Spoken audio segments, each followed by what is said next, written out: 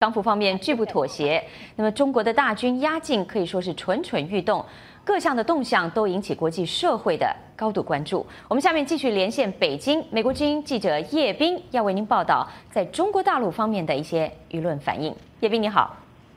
你好，玉文。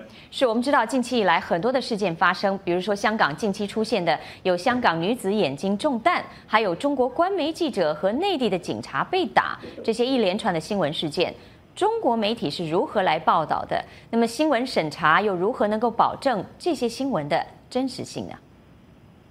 围绕香港6月上旬以来持续的抗议示威，中国官方呢由保持沉默到主动引导舆论，网络上民族主义情绪高涨，一些国际品牌呢相继道歉，声明香港是中国的一部分，很多明星也纷纷表态爱国爱港，支持一国两制等。网络上还出现了支持军队出兵香港的言论。中国港澳办称香港出现了恐怖主义苗头。央视的新闻联播也展开了文革式的大批判，比如说坚决剔除这些天怒人怨的老鼠屎这类谩骂性的语言。今天中国国新办召开了关于香港形势的吹风会，几位专家表示要这个压倒一切的任务就是止暴制乱，恢复秩序，回归法治轨道。同时呢，也呼吁弥合分歧。中国官媒持续报道，环球时报记者傅国豪在香港机场采访中遇袭。傅国豪所说的"我支持香港警察，你们可以打我了"这句话呢，这个官媒呢只放出了傅国豪的这一小段视频，避谈傅国豪当时身穿黑衣拍摄示威者大头照，遭到抗议者质疑其真实身份的前因后果。港媒报道说，傅国豪开始用英文称自己是游客，后来呢被搜出一件写有"我爱香港警察"的 T 恤衫。有网民质疑傅国豪没有记者证，也没有香港的工作许可。这类质疑呢，很多在中国网络上被删了。他还被发现港澳通行证的名字是傅国豪，却有一张信用卡名字叫富豪。一个人有2个身份，被怀疑是国安特工。环球时报总编辑胡锡进在接受美国之音电话采访的时候，否认傅国豪是国安工作人员，但他承认这个90后在环球网工作才1年，还没有拿到记者证。对于记者采访报道却没有香港工作许可和签注是否违反香港法律的问题，胡锡进认为这些问题都是在找茬，跟暴徒打他没有关系。他说记者怎么方便就怎么去。胡锡进还说，很多中国记者没有记者证，也在国内采访跑记者会。下面我们一起来听当时的采访情况。尤其是在当时那个情况，对当时那个正常情况，环球时报记者不会打。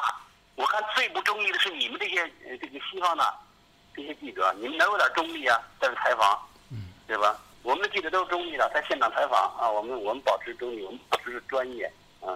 但是呢，西方他们不给他你就把我刚才说的这些话给写出去好吗？美国之音拨打傅国豪的手机，但是录音提示已经停机。官媒呢几乎都在强调傅国豪被暴徒殴打，说傅国豪是英雄，同时淡化另一名在香港机场遇袭的徐锦阳。官媒报道一律用内地游客来称呼他，避而不提徐锦阳的名字。徐锦阳被搜出是深圳市公安局福田分局的辅警身份。现在呢用百度搜索徐锦阳，不会显示出任何结果。一文是。那么叶斌，我们知道最近3个多星期来，香港警民的冲突和暴力事件多有发生。那么也有很多人说，假新闻和所谓的阴谋论频频的出笼。到底在中国的民众，他们要如何来获得相关的讯息？为什么在中国有许多的网民把这些提出5项诉求的香港抗议民众都称为是港独分子，或者是受到外部势力煽动的暴徒呢？近来中国媒体呢开始有选择的报道香港局势，微博上5星红旗有14亿护旗手这样的消息呢被大量转发。网络上充斥着很多未经证实的传言，还有一些假新闻。香港一名女急救员右眼被打伤失明，网络图片显示呢布袋弹穿透护目镜打到右眼，但是官媒央视却用调侃的语气称他是被抗议者自己人，也就是所谓的猪队友打伤的。纽约时报发表一篇文章指出，中国官媒的宣传在网络新媒体领域也取得了很大的进展。用官方的中国化世界观填补了中国大陆的信息真空。一名广东的外贸商人呢，多次去过香港，他在谈到香港局势的时候呢，是这样说的，下面我们一起来听。人家要求是怎么样的？要求把那个深圳、香港、澳门3个东西全部划分出来，形成一个什么样的这个香港国？你这个东西我怎么妥协？这个不可能妥协的，你放哪都不可能妥协的，怎么可能会妥协？你刚才说的这个是从哪儿得到的消息呢？我们都没有听说过呀，这我第一次从你这儿听到的。我上次我是去哪儿来着？然后几个朋友一起聊天，说是他们派代表，然后呢代表呢有这样的一些这个意向的东西，可能到时候可能要去跟，就好像说是要去北京还是去什么地方，要跟中国政府进行协商什么的那把的东西，也是侧面听到的一个消息，但是我不知道那个媒体什么地方有，那这个就不知道了。环球时报记者傅国豪在香港机场遇袭以后，网络上有人声称傅国豪的信用卡被盗刷，很多中国媒体也报道说傅国豪的信用卡被盗刷，但是发布者的这条微博呢又被删除了。傅国豪信用卡是否被盗刷，胡锡进回应说他了解此事，但是具体情况不清楚。有外国记者在机场保护徐锦阳免遭抗议者殴打，这名外国记者表示他不认同暴力行为，但是对抗议者表示同情理解。不过这名外国记者的话被官媒断章取义为谴责暴力。